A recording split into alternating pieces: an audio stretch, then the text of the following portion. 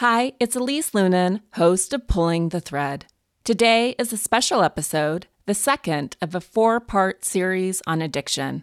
I'm joined by addiction MD Erik Fisher, who is also in recovery himself. Cymbiotika is one of the fastest growing health and wellness companies in the country, which seems well-deserved as they use only clean, premium ingredients in their formulas, which means no seed oils, no fillers, no additives, and no artificial ingredients.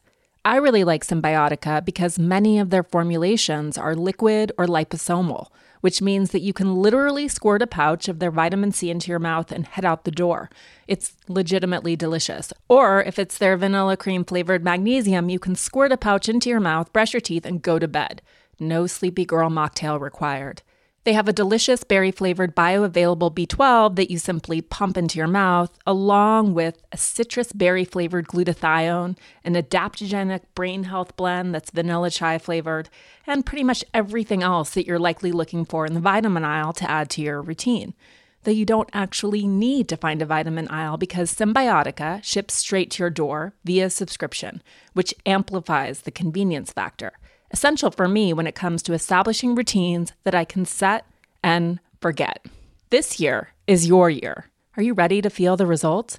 Head over to Cymbiotika.com and use code THREAD for 15% off plus free shipping on your subscription order. That's Cymbiotika.com, Cymbiotika.com, and use code THREAD for 15% off plus free shipping on your subscription order.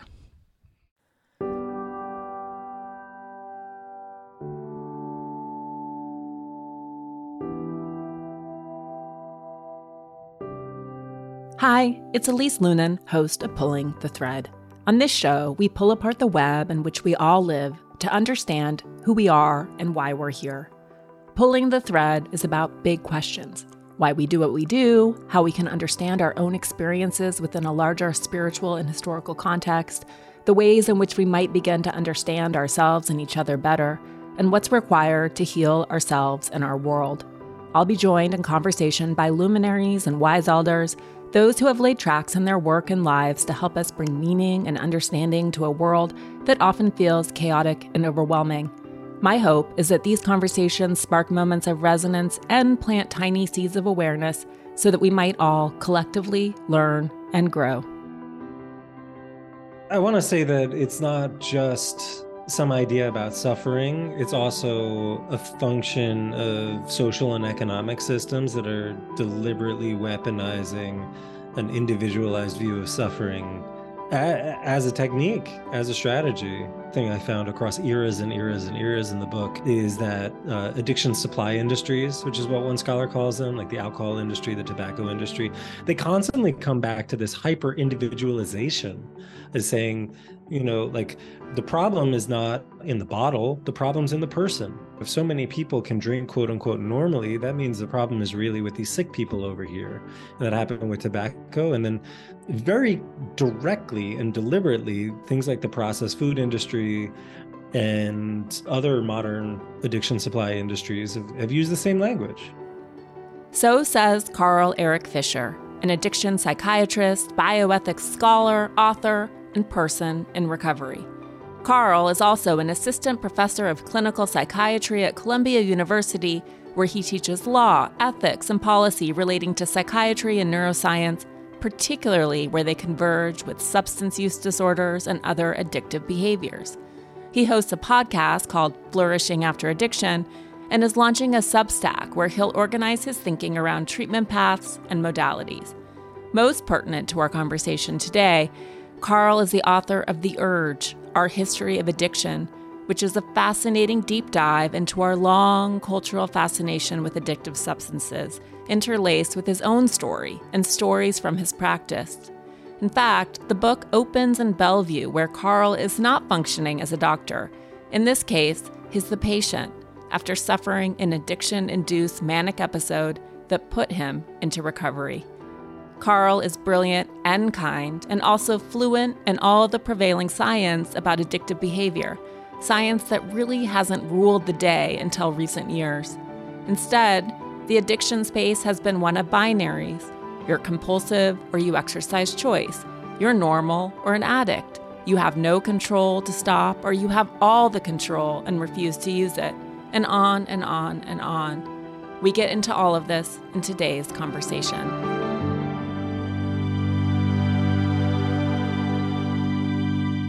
First, thank you. I mean, I learned so much about the history of addictions, and I loved watching your mind in the process of writing this book. And we're primarily going to talk about the beginning of the book and the end of the book and how you think about addiction as a practitioner and someone in recovery today. But I do want to know, as you explored the history of addiction, was that really to understand your own mind? Were you looking for examples of people who you could map your own experience to? More the former than the latter, I would say. Okay. It was definitely to understand my own mind and my own situation and the problems I was confronting. It was less to find models. I did find models, and there were interesting people throughout history that I identified with. And I think a lot of those stories are beautiful grounds for hope and the prospect of change and the prospect of living with and working through addictive behaviors, like Chinese scholars in the 16th century and the funny pre-AA 12 step, like pre-modern era mutual help groups. Those are really beautiful stories. But it was more the first part of what you said. It was more about just understanding the intellectual history of addiction. What is this idea of addiction? How do I make sense of the notion of addiction? What does addiction mean? To the extent that I have an addiction, what does that say about me? Because I saw in myself and in the people around me and in some of the problems I was navigating, just a lot of different ideas about what addiction was. And very early on in the process of making sense of my own addiction, felt like it would be useful to go back and to sort through some of those messy, conflicting, sometimes in like direct opposition to one another ideas. Yeah. I mean, you start with this essential binary, right? Which creates certainly confusion and also probably inhibits a lot of people from seeking help or pursuing moderation or even engaging in that introspective question of, is this too much or do I have a problem, right? Which is the way that our culture characterizes people as either addicts or somehow safe or more complete, or is it called a crisis? Yeah, I've heard professional philosophers describe it both ways, which makes me feel more comfortable about my own pronunciation, acrasia. But yeah, that weakness of the will, that sort of loss of control. Yeah. Yeah, which is this idea that an addict is somehow an aberrant or deviant individual who lacks all self-control, rather than, I think we're getting to the place where we can acknowledge that we all live on this spectrum, but it's still so bound. Yeah. Like you are or you're not. And it's still a concept that escapes an easy definition. So I got into recovery because, and I'm grateful for the fact that this happened to me safely, and it's a function of privilege that it happened to me safely. But I was psychiatrically hospitalized for a substance-induced manic episode during my psychiatric residency. And so I was brought to NYU, and I was hospitalized there where I'd interviewed for a residency. And so up till that point had been thoroughly baked in the notion that I was one of the healthy normals. And I was always on the other side of that glass or the other side of that interviewing table.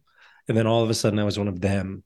And so I met that essential binary, and it really helped me to break down that binary because I saw very quickly how it wasn't working. It wasn't working for me or for other people to have this clear, bright dividing line between, there's lots of things you could put in opposition to addiction versus healthy, addiction versus safe, addiction versus free. But I think the most toxic form of that binary is addiction versus normal, as if there is a normalcy apart from addiction. Because as you mentioned, in ancient times up till the present, the most nuanced and thoughtful philosophy says that we all have this thing inside of us, that we have some impairment to control. Our control is not unlimited.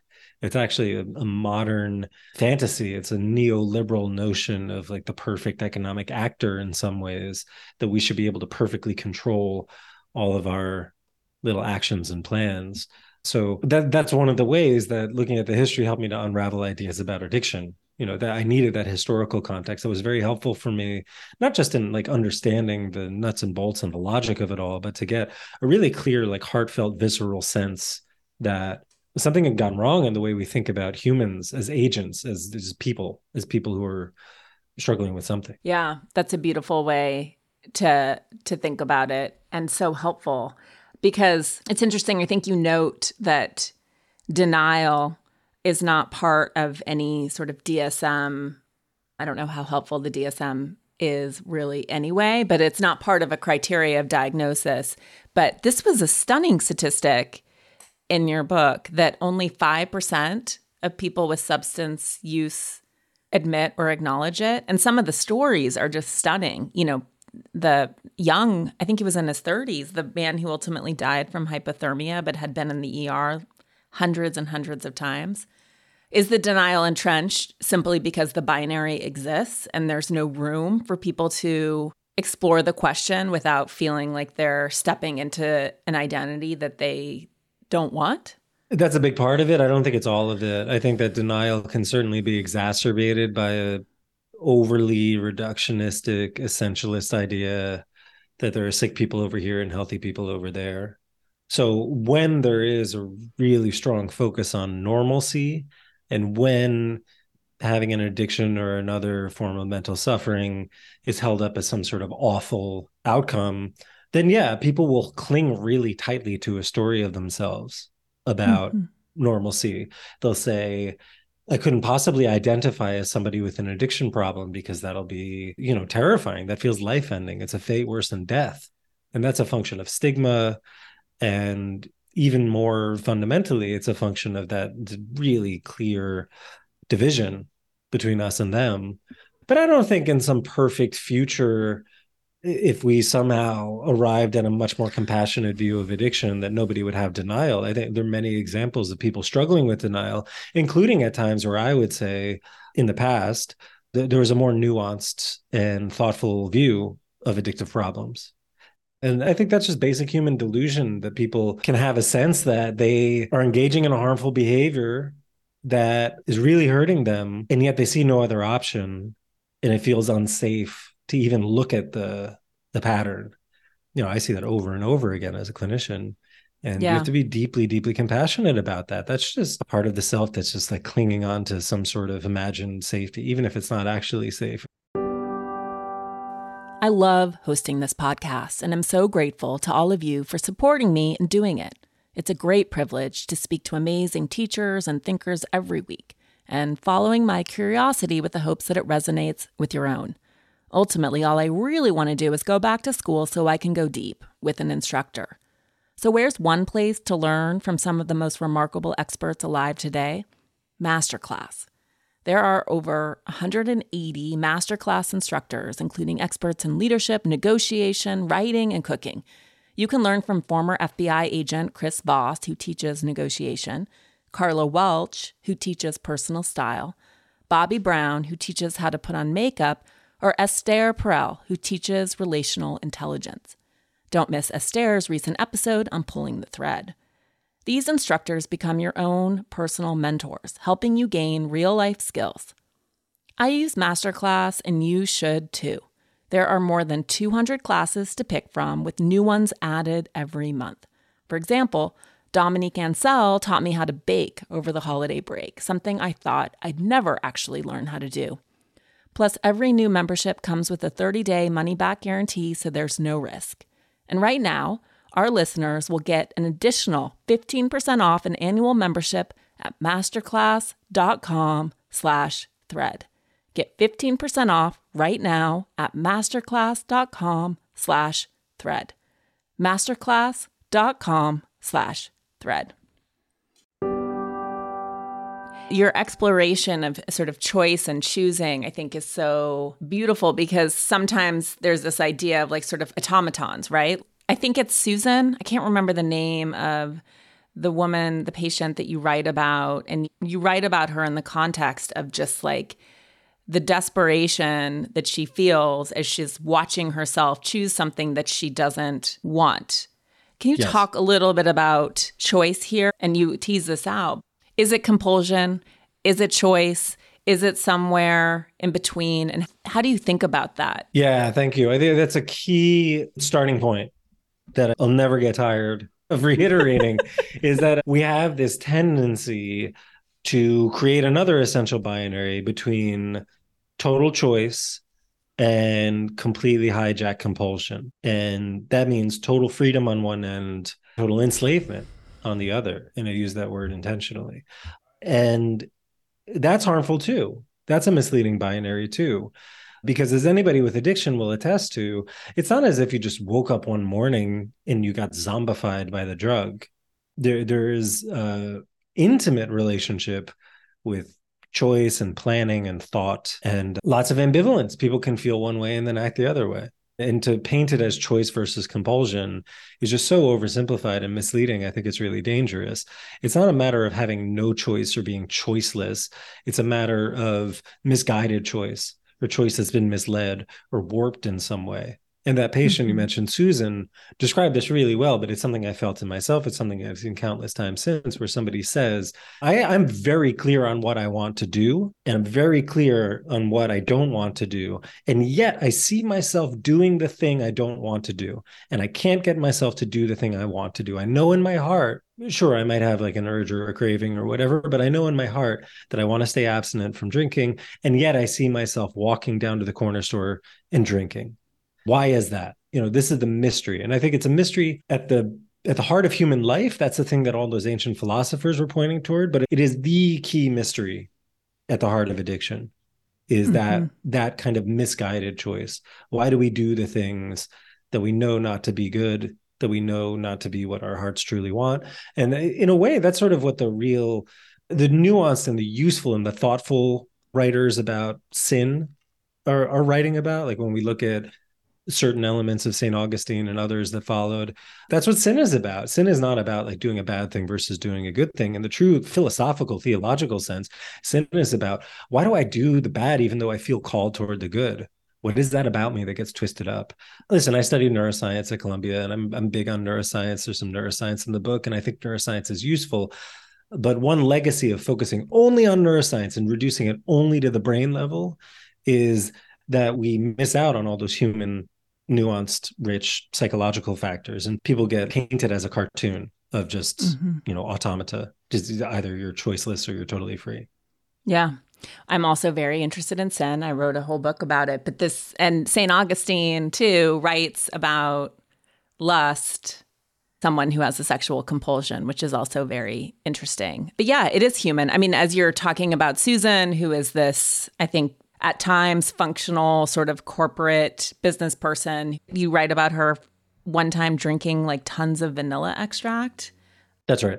I mean, the other day, it's like the internal conversation I had with myself at like 11 a.m. over whether to eat an ice cream sandwich or not, right? Like this is alive in all of us. Like I recognize like it's not a great choice, but I really wanted it. The more I denied myself, the more I ate the ice cream sandwich. I did it, not to minimize Susan, but we all have, this is human, this idea of some sort of ability to self-regulate in the face of highly tempting, sometimes dissociative, sedating, numbing, enlivening substances. And more than ever, it feels like we all need to understand and come to peace, not to reduce what is a very complex issue to sort of, if we could find peace in ourselves, we would never have any addictions. But part of it is like understanding these drives and appetites and not denying them, but to recognize that this is who we are, right? Exactly. Yeah. I think there's a lot of low-hanging fruit in addiction prevention. Like if we didn't horrifically traumatize people or expose them to abject poverty or fail to provide for their basic needs, that would be a very good addiction prevention program. And I know that's exactly what you're speaking to when you say that the self-love and the recognition of the internal conflict is not the whole story. But that's one thing I write about toward the end of the book is even if we did everything perfectly, Even if we had all the right programs and we did all the supposedly right things, there would still be addiction. There's no cure for it. It's not like we cure it through the perfect social planning or we cure it through the perfect medicine, that there's something in us and it comes out in different ways for different people, sometimes severely and sometimes in a really subtle and almost kind of funny way. Like I had ice cream. I had 2 servings of ice cream last night. I write about ice cream in the book. I finalized that edit, I guess, 2 years ago now, more than 2 years ago. And, Yeah. probably there was a part of me that was like, oh, yeah, sure. By 2023, I'll have cracked the ice cream nut. And I haven't cracked it, but it's also it's not actively killing me today. So that's something, but it's We there. It's need in all some, of us. yeah. We need that compassion toward that essential human vulnerability. It's there. Yeah. So you write about your own recovery throughout the book, which I thought those parts were quite fascinating. And you sort of locate what happened to you in the context of a family system, or I don't know if they talk about themselves in this way, but both of your parents have alcohol, substance use, but didn't work programs, et cetera. When you talk about going to an AA meeting as a med student and refusing, again, like you were refusing almost a binary, which is interesting. And you write about how it was clear you weren't like those people or your parents, and that you thought your problem, to quote you, was more sophisticated, something more complex and existential than a quote unquote disease like alcoholism or a psychiatric disorder like suicidal depression or debilitating OCD. You sort of talk about how those patients are the ones who are suffering. You're just medicating yourself through burnout. But that, I think, also gets in the way, is particularly in the US, where we're very alive and awake to levels of oppression, privilege, who has access to what, can be sort of a like, I'm fine, don't worry about me. I don't know how much, it seems like that was somewhat alive in you, unless that was more of a defense mechanism. But can you talk a little bit about your own denial? Yeah, that's exactly right. I mean, if I'm hearing you right, you're talking about not just the core of the denial in terms of protecting the addictive behavior, but also the discomfort in fully owning whatever suffering I had. Yes. I think those can be distinguished. The latter is that if I have all the externals and I have good friends and I'm at a good med school and things seem to be going well for me, and, my parents had their problems, but I was never beat or horrifically abused, then how dare I claim some sort of suffering? Like I should Mm-hmm. be able to just tough it out and go harder and solve my own problems. That for sure was there. I had this feeling that I didn't deserve it. I didn't deserve to consider myself somebody who had struggled. And the cause doesn't matter. It's not because of my parents or because of genetics or whatever. It's just whatever brought me to that point, there was a notion, this can't be that bad. I don't deserve to call this like real suffering. So that was part of the denial too. And that's a thing that is not 100% within me. I think that kind of waxes and wanes across history. That's a legacy of some of our more recent messaging around addiction. It's one of those negative byproducts of really focusing too much on a broken brain sort of disease idea. If it really is like a broken brain disease, then it doesn't make sense that somebody who's going to Columbia University Medical School and otherwise functioning reasonably well could have an addiction. But I certainly did. And I really had to work with that denial, not just to accept my identity that I identify with today of being a person with addiction and recovery, but to do the recovery part too. It's not just about like admitting to, or not even admitting, because admitting is sort of a loaded and stigmatized term, but it's not even about recognizing the addiction, but it's also continuing on the process of recovery, that to really own my suffering and say, like I had it hard in significant enough ways, or Mm-hmm. that I continue to have it hard in significant enough ways, even while there's unimaginable pain and sorrow and devastation around us, certainly today and also every day. The full catastrophe living that John Kabat-Zinn wrote about. Like, there's an unimaginable suffering way worse than what I'm going through. And also I get to wake up to my own suffering. Like I get to acknowledge my suffering as real suffering. That's a big one. And I think it's especially big for people with addiction because shame is such a big part of addiction. It's really one of those powerful universals that, I've never met somebody with a significant addiction who didn't have a powerful experience of shame as well. And I think it's so beautiful because what I do see, high functioning addiction in our culture obviously is rampant, right? If 95% of people, a significant margin, I would imagine, of those people are still sort of moving through life, functioning.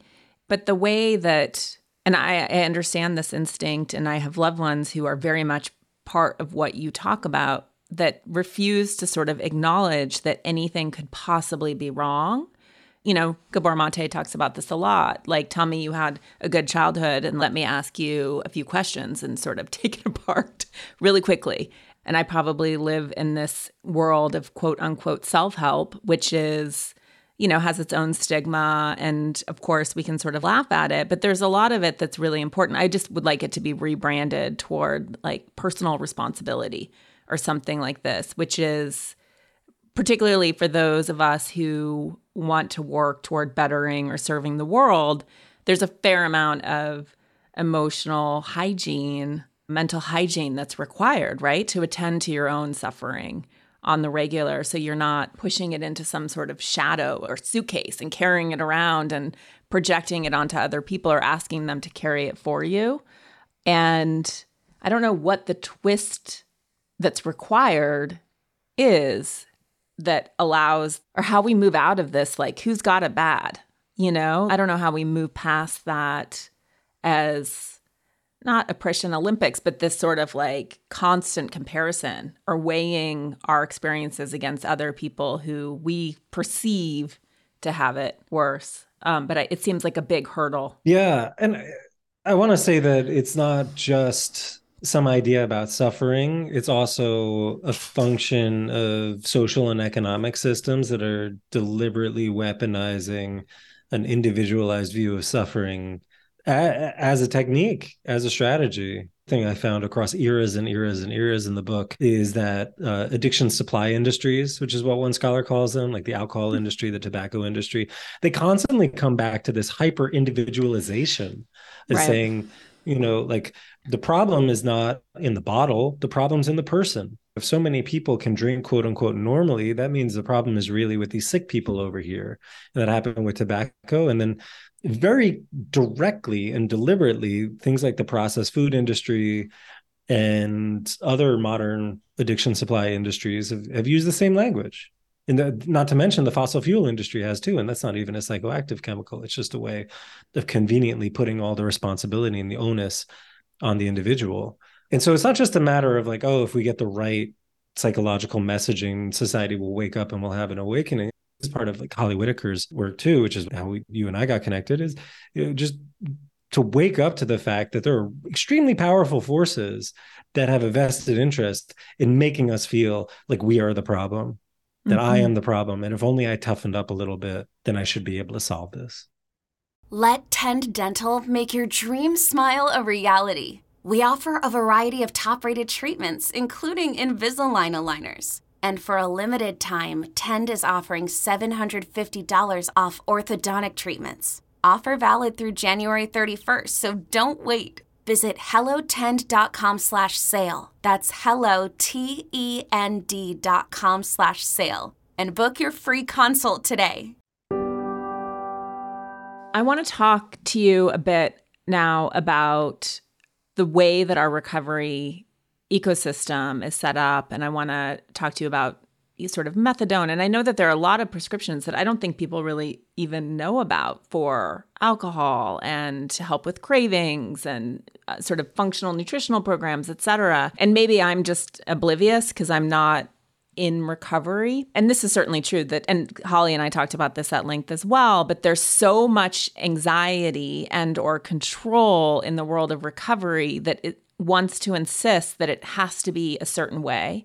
And if you deviate from that, you'll die. And if you explore other options or ask questions about it, that you are going to cause someone else to die because you will implant in their head the idea that moderation or harm reduction or that there are other potential avenues to explore that would lead them back to the substance that they can't touch.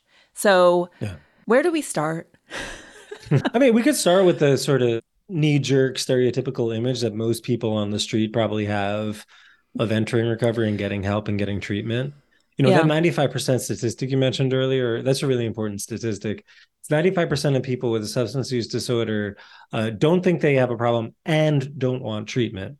And so there's a lot of denial baked into that, but also baked into that could be the totally appropriate hopelessness about our existing treatment systems. Maybe Yeah. people don't want treatment because they've been poorly served by our existing treatment systems. There are some real problems. Yeah. Can't go to rehab for 30 days. I Yes. invested in this company called North Star, which is a different way of doing it where you can continue your life without going away. That's great. Yeah, because there are financial interests baked into that Yeah. stereotypical idea too. It didn't necessarily start that way. Yeah, the stereotypical idea people have is exactly what you say. You go away for 30 days, you get cured, you come back. You have some sort of transformative experience, which enables you to come back to your home and get a sponsor, get a home group, do a 90 and 90, do all the traditional AA stuff. And then people rightly say it's just an extended introduction to a free program. So if that's all you're providing, then it's not a problem. It's not a good solution. So, that stereotypical image is not the only solution out there. There are very good addiction psychiatrists and addiction medicine doctors who can provide an integrative and holistic assessment of other problems that people might be having, whether it's other mental health problems or other things that need addressing. There are different forms of therapy, there are intensive outpatient programs, but these are often not accessible to people because they're either geographically limited or, especially as we've seen since COVID, there are massive waiting lists and just not a lot of availability of providers, or of course insurance coverage in our broken system. The important thing about this is that sort of core of the 28-day rehab came about in history because there was a total vacuum, because we were totally unprepared to provide for addiction problems, for example, in like the 1920s, 1930s, 1940s.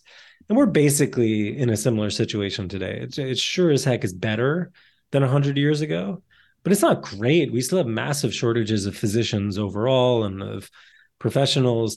And when you do go to a treatment program, you don't get the kind of integrative, holistic, wraparound care that people really need. So we have a problem both of access, period, and a problem of access to the proper sort of diversity and patient-centered flexibility that the best science shows us we really do need in addiction medicine. And I mean, like, we could have like a whole 8-hour seminar series on problems with the addiction treatment complex, but that's at least a starting point. I know that there are sort of disruptive forces within it and that there are more options that have emerged, but it seems like it's hard to break through because there is such a stronghold on one path, which again probably contributes to denial, right? Like I'm putting myself into the position of if I needed help, I don't know that I could even acknowledge, I couldn't even functionally get to the place of saying like, oh, okay, I'll just leave my work, leave my family. I have the privilege, I have insurance, right? But there's so many hurdles that feel so big, right? For so many people who are probably on the line. And it's interesting in reading so many addiction memoirs and your work, Maya's work, that everyone has in their mind their own idea, right? Like you are in an inpatient treatment facility, sort of convinced that you need to get out of there. For Maya, it was a moment where she was contemplating prostitution for drugs. That to her was the line that showed her she had an addiction. Right. She couldn't grapple with that. Can you talk a bit about that? Like what you think it is in people's minds that inhibits them from seeing themselves as needing some sort of intervention? Yeah, I do think it's going to be different for different people, as just those examples between me and Maya.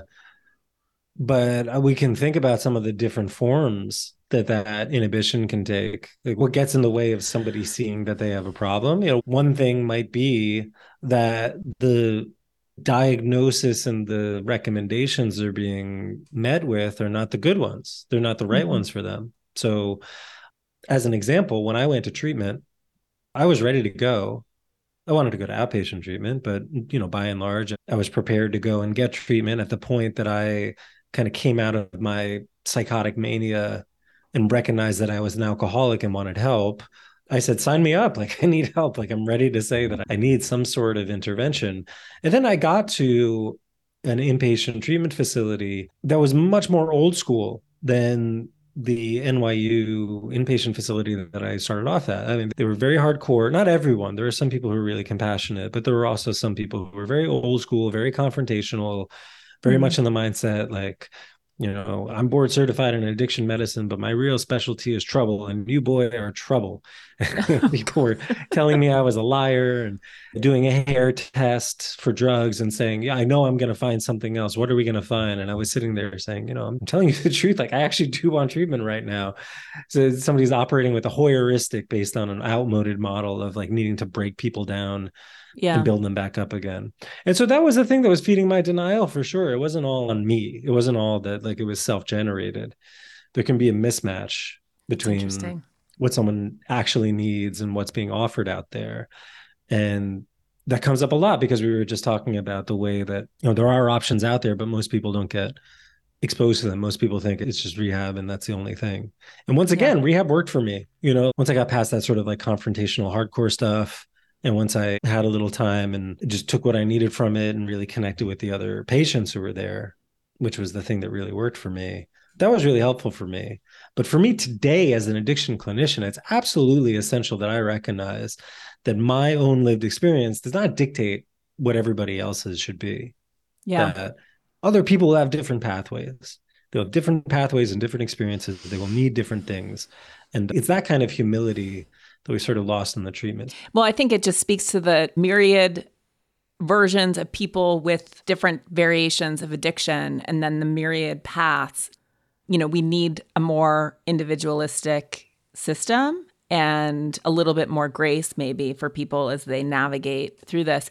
Can you talk a little bit? I thought this was so fascinating about the RAND study and then also the work of the Sobels, because this was wild to me. Oh, yeah. I'll just say it briefly. I'd love to hear what you love about it too. But by the 1970s, there was a lot of interest in medicalizing and professionalizing traditional recovery. And so there is a really powerful, what one former senator called the treatment industrial complex, the traditional rehabs. And that's basically the legacy of the system that we have today. This treatment industrial complex that was very invested in a sort of old school binary of you're an alcoholic or you're healthy normal, that there's a quote unquote pickle line that you cross. Like past this point, you're not a cucumber anymore, you're a pickle. That's the way people would actually talk about. I've heard that in recovery meetings and in treatment centers. So I heard it at an addiction conference that I went to last week, by the way, by one of the speakers. I mean, it's just preposterous to me because it flies in the face of the science. And some of that science was being done back in the 1970s. So it's very early days of the National Institutes of Alcohol Abuse and Alcoholism, which is a terrible name that they haven't renamed yet. But back then, the NIAAA didn't just do research, they also did treatment. And so they collected a lot of data about the very early waves of addiction treatment in the United States. One of the key questions they were looking at is what happens to people when they return to moderate drinking. And so it went to the RAND Corporation. The RAND Corporation, people might know, is a think tank that's very closely allied with the government in Santa Monica. And so they sent off all of these like punch cards and old school data, and they processed it. And what the researchers found is that there was a significant portion of people who, even when they were diagnosed with very severe alcoholism, seemed to be able to return to moderate drinking without major problems. Now, of course, there are people out there who return to moderate drinking and had terrible problems. And in my own personal recovery, that's not a gamble I'm willing to take. I've been abstinent from alcohol for a very long time now. And, is there a percent chance that I could return to healthy moderation? Maybe. I don't know. I'm not interested in making that bet. The point is, some people will do that.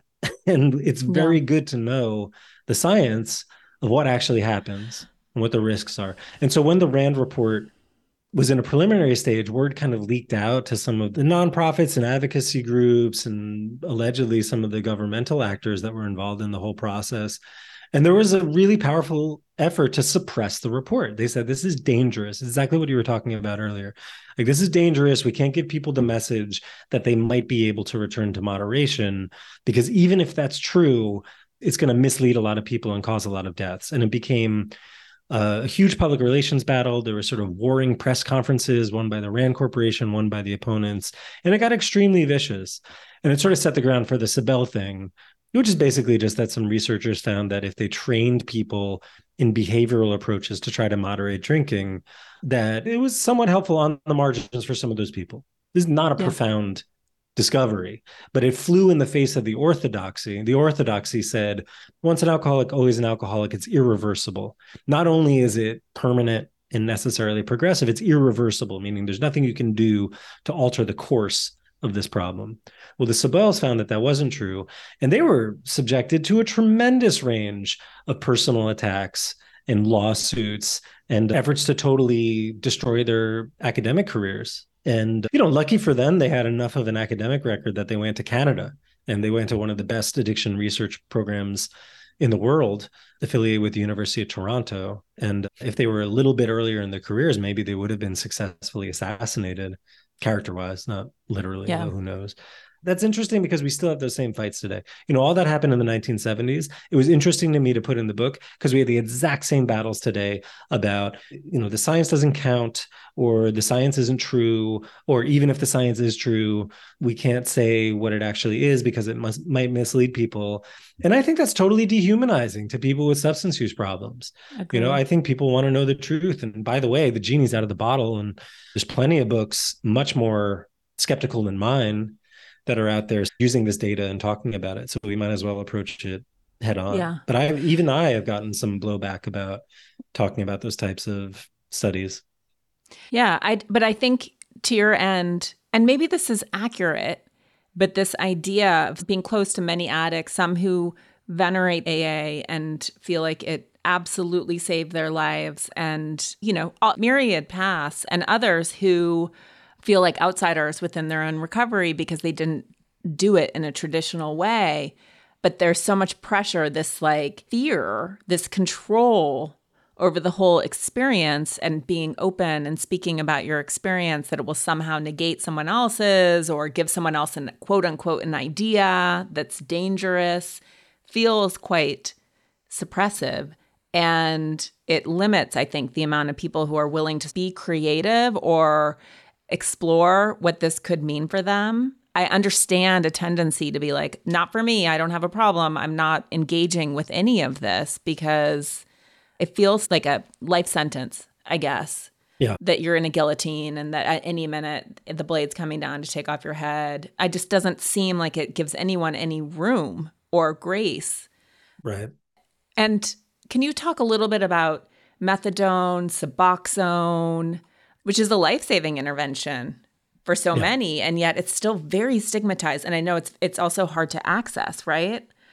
Yeah, I guess the thing I'd like to say, because there might be people listening who are sort of wondering about the place of medications if they're struggling with control, that there are many FDA-approved, perfectly safe medications that help people with cravings and urges and problems, not just for opioids, but also for alcohol. And some of those are things like antabuse, where you could take it with a partner. It kind of helps by making alcohol cause a bad reaction, so it's unpleasant.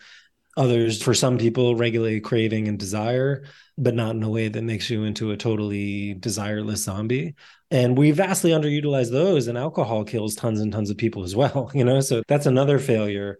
But when it comes to opioids, there are a lot of things that are really helpful. I think the 12-step is really useful for a lot of people with opioid use problems. I think that traditional therapy is really good. I think that there are many other alternative therapies, such as therapeutic communities or whatever else. Whatever works, fine. That's great. But scientifically speaking, the only things that have been proven to reduce death is Suboxone, aka buprenorphine, and methadone, period. Regardless of what your views are about their effects on recovery or whether that counts as sober or not, blah, blah, blah. All that stuff is a downstream question, So it gets me really annoyed when people start talking about whether something qualifies as true sobriety. Bottom line is we're in the middle of a massive overdose epidemic. It's only getting worse year on year on year. It's topped 100,000 people this year. There's no sign that it's getting any better, despite all our best efforts. We need expansion from the top down, but we also need just a broader recognition that these drugs save lives, period, full stop. They can be hard to access. Methadone in particular is hard to access because of a legacy of racialized controls that arose in the 1970s and a lot of stigma attached to it. That's gotten a little better during COVID. It needs to get a lot better, a lot faster. I'm sure Maya will talk about this as well. Maya Svalovitz, who talks a lot about harm reduction and democratizing care. But there's also, there's hope for Suboxone as well. I think the pandemic even though it's drastically increased the rate of death from substance use problems, has also democratized care for telehealth. And there's more and more telehealth options for Suboxone, which is a useful option. Again, like some people might have like a stigma, like this is not real recovery or it's not the answer. What I just want to say is that these medications save lives. And then a lot of people get the opportunity to recover and Yeah. then the opportunity to pursue other paths and find the version of recovery that works for them. In my clinical practice, I take people off Suboxone, not cavalierly. It's a big Right. decision. It has to be done super slowly, but it's not a life sentence. It's just a thing that you do for a period of time to regulate your risk and to save lives. It's heartbreaking that these tools are so underutilized. Yeah. No, I know people who have tapered very slowly with psychiatrists off of Suboxone. It's a hard, long process, but it's also, again, something you can also stay on, right? And you can get it as a shot. Is that accurate? For every 6 months or something? Yeah, they're long-acting formulations. There's a sort of surgical implantation, and then there's also a shot, and those are more and Yeah. more available. I heard apparently in certain rural areas of Canada and Australia, like the rate of long-term Suboxone uptake is like in the 20, 30%, even 40% in some places where it's harder to do daily oral medications. And so there's real promise there. There's real opportunities to make that better and to expand access there. And for people who don't understand how that drug works, it doesn't make you high. It just keeps you not out of withdrawal, but you can't really take opioids, right? Like they don't work. Exactly. Yeah, Yeah. that's it. There are like subtleties that we probably don't need to get into of methadone versus buprenorphine, but the bottom line is these are very long-acting medications. Methadone, for example, it takes like 3 to 5 days to build up to a steady state. And so it just exists in your body and it's at a high enough concentration, just at a basic, steady, stable level, that if you were to take other opioids on top of it, it barely nudges the needle. And that prevents people from the big highs and the low lows and the constant cycle of withdrawal and drug seeking and all the rest. And, people can use on top of these medications to get a little bit high. It happens, especially as we get these more potent drugs like fentanyl and carfentanil. So it's not a perfect magic bullet, but it sure helps a lot. And the drugs themselves don't make you high. Yeah, some people, I think we should be clear about what the actual downsides are. They're not without downsides. Some people feel a little bit of emotional numbing on the margins, and that's a big motivation to get off Suboxone. Some people feel a reduction in sexual desire, and that's true for other psychiatric medications too. So let's not get too stuck into a binary of like drugs good, no drugs bad. But for somebody who's in active opioid addiction, it's just there's no debate about whether Yeah. it's worth it or not. And again, these things are not necessarily permanent. It's after bedtime, the kids are asleep, and the moms are out to play. We're Dina and Kristen, the duo behind the Instagram account Big Little Feelings. I'm Dina. I'm a child therapist and mom of two who nerds out on all things neurobiology and psychology. And Kristen is a parent coach who wrangles 3 kids on a daily basis, here to give it to us like it is. We weren't meant to do this parenting thing alone. Consider After Bedtime your village. Follow After Bedtime with Big Little Feelings on the Odyssey app or wherever you get your podcasts. What do you think it is in our culture that's so ascetic in a way, that's so, again, this is the podcast episode about binaries, but this like idea of being clean, right? Being untainted, being sort of unmedicated, or even though, we're all constantly changed by our environment, by like the chemistry of our food, for example. But what do you think that comes from? And that was the immediate backlash to methadone, right? Like this isn't, again, I think you said it, this isn't real recovery. You're not really clean. It's that somehow this idea, and there's the same debate about psychiatric medicines, right? And SSRIs, and which are really helpful for some people, not helpful for other people. But there's this idea in our culture that like you should be completely unmoderated, right? Like you should be a pure vehicle, vessel, container, which is kind of impossible. But what do you think that is? Well, one of the big strands where that comes from is definitely from early American Christian evangelicism. And that's why I spent a good portion of the book writing about the Second Great Awakening and the first big temperance movement in the 19th century. I think there's a really clear through line to people once you look into that history of how it relates to today and some of those inherited ideas about purity, and which are really ideas about like godliness and being free of sin. Perfection. Yeah. Yeah. And so Christian perfectionism was a name of a movement in that period Mm. of time. And, I got to that not because I'm some sort of religious scholar. I mean, far from it. I actually was like pretty allergic to the Christian faith that I was raised in certain ways. But when I was researching the history of abstinence and the history of the temperance movement and the history of things like prohibition, it all led back to there's a second temperance movement that preceded prohibition in like 1900s, 1910s. But there's a temperance movement before that in like the 1820s, 1830s, 1840s. And that was way bigger, actually. And the reason that got so big as an anti-alcohol movement was because it was linked to this broader Christian perfectionistic movement that basically said that you proved your godliness through your own individualized action, through your own personal effort. Is a bit like prosperity gospel. It's like a way of justifying post facto, like, oh, if this person's rich, then it must be godly, and like show your worth by going out and achieving. We also see today in terms of like hustle culture and a lot of the weird messaging we get about money and independence. But I think that out of that time period and that kind of uniquely American individualistic perspective on spirituality and religion, we got some ideas about cleanliness and about how to prove your worth. And a lot of people have written about this in interesting ways. One framing that actually did not make it into the book that I really love is there's a bioethicist earlier on in the 20th century who called this the battle between psychotropic hedonism and pharmacological Calvinism, which is just a complicated way of saying that we swing between these poles of like free for all hedonism, use whatever drug, who cares, like very Wild West cowboy-esque. And then on the other end, pharmacological Calvinism is the idea that like, oh, through my suffering, I prove that I'm godly. If I manage to stay completely unsullied by any substances, then that proves that I'm sort of like a higher, more evolved individual. And we have trouble in the United States and in North American culture and Western culture in general, finding that healthy middle ground between the two, where like, substances are always here. They'll always be a part of it. That's what I found through the historical research. We've had drug epidemics going back at least 500 years. We're never going to eradicate them or stamp them out. So we need to find a way of working with it in the same way we need to find a way of working with the addiction that we were talking about before.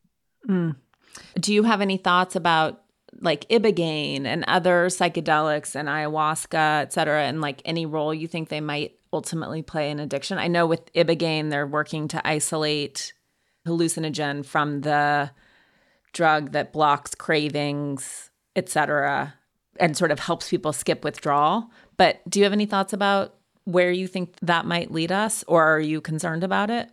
Well, I'm always concerned when there's hype because there's going to be people who are misled or sort of reify the substance. Yeah. Addiction is really complex. It always exists at the intersection of multiple causes and conditions. I've seen a lot of people benefit tremendously from psychedelics and from, other more sort of novel, holistic, plant-based approaches. So I think there is a lot of promise there. We need research to validate that. I think that a lot of people in the psychedelic research community are a little disappointed in the more recent wave of trials on alcohol use disorder, for example. The early phase of, say, like Michael Pollan era work was very positive about existential distress and people with a terminal cancer diagnosis, for example. Very, very big results, huge, huge results in terms of alleviating mental suffering.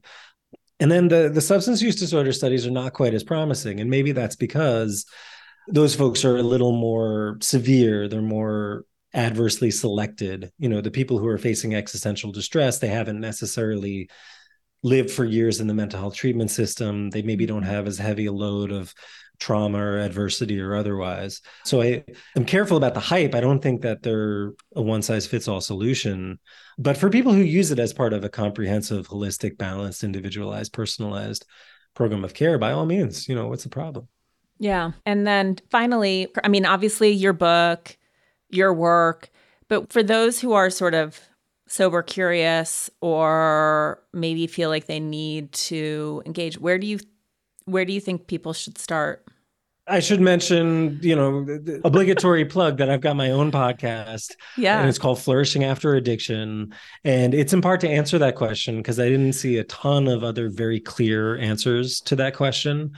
And it's called Flourishing After Addiction because, there's a lot of people who identify as in recovery, but there are other people who don't even necessarily think of themselves as in recovery.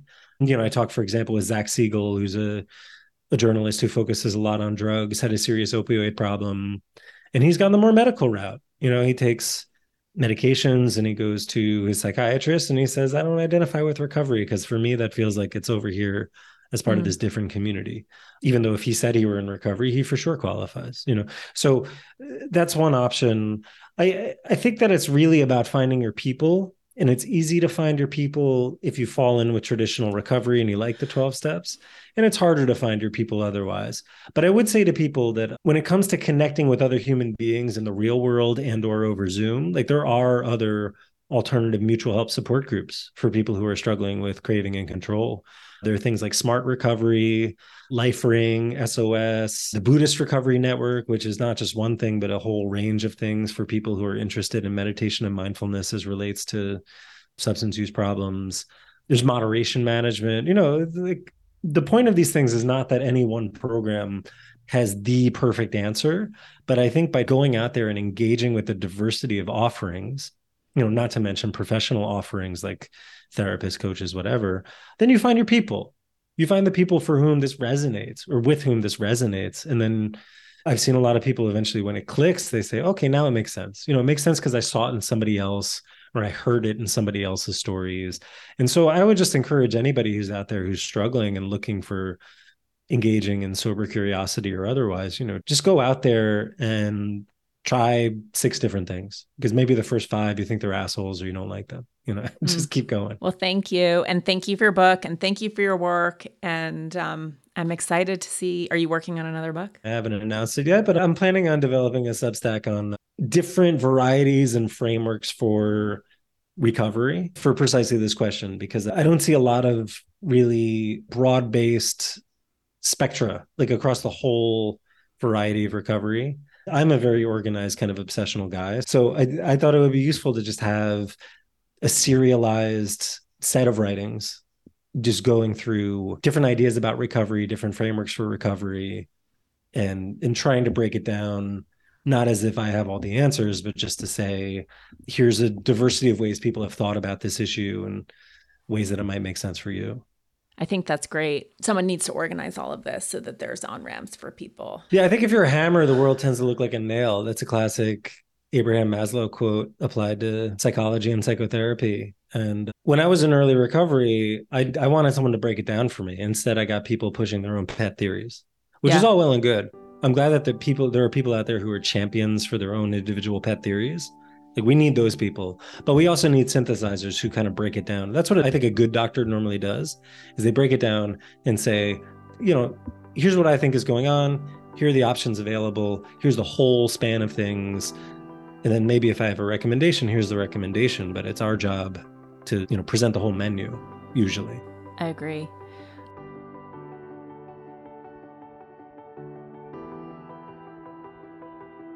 Carl's book, The Urge, is fascinating. I took 22 pages of notes because he explores both his own story, the stories of patients, the long history of substances in our country, as well as policy and practical steps toward recovery.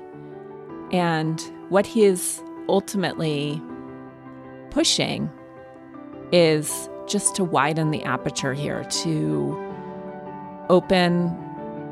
expand the lens in terms of understanding ourselves on this spectrum, recognizing that it's really not a binary, and that there are myriad creative solutions that have emerged, will emerge. And for anyone who's listening who feels like, not quite ready to commit to exploring what might be happening, this is a sort of book that I think creates space and context and ideas for how to move forward. outside of a traditional framework, which is wonderful for so many people. I don't want this series to feel like it's sort of picking on the establishment, but it could certainly evolve and grow, and I think we need more solutions and more access as well. If you liked today's episode, please rate and review and tell a friend. You can find show notes and full transcripts of the episodes at eliselunan.com. While there, please sign up for my Substack. I send a short note every Wednesday about topics that are aligned with this show and a deeper dive most Sundays. Or follow me on Instagram at eliselunan. And finally, if you haven't already, please consider picking up a copy of my New York Times best-selling book, On Our Best Behavior: The 7 Deadly Sins and the Price Women Pay to Be Good, available wherever you get your books. It's an exploration of how women have been conditioned for goodness, men for power, and all the ways we've been programmed to police ourselves and each other according to these cultural ideas of what it is to be a good woman. I'd also like to give a huge thank you to my sponsors who make this show possible. Please support them the way they support this podcast. This has been a presentation of Cadence 13 Studio. If you enjoyed this episode, please listen, rate, review, and follow Pulling the Thread. Available now for free on Apple Podcasts, Spotify, Odyssey, or wherever you get your podcasts. I want to give a shout out to Phil Svitek, Lauren LaGrasso, Mary Kate McDonough, Allie Brockman, and the entire Cadence 13 team for producing these episodes, and to Valero Duvall for my key art. Take care of yourselves. I'll see you next time.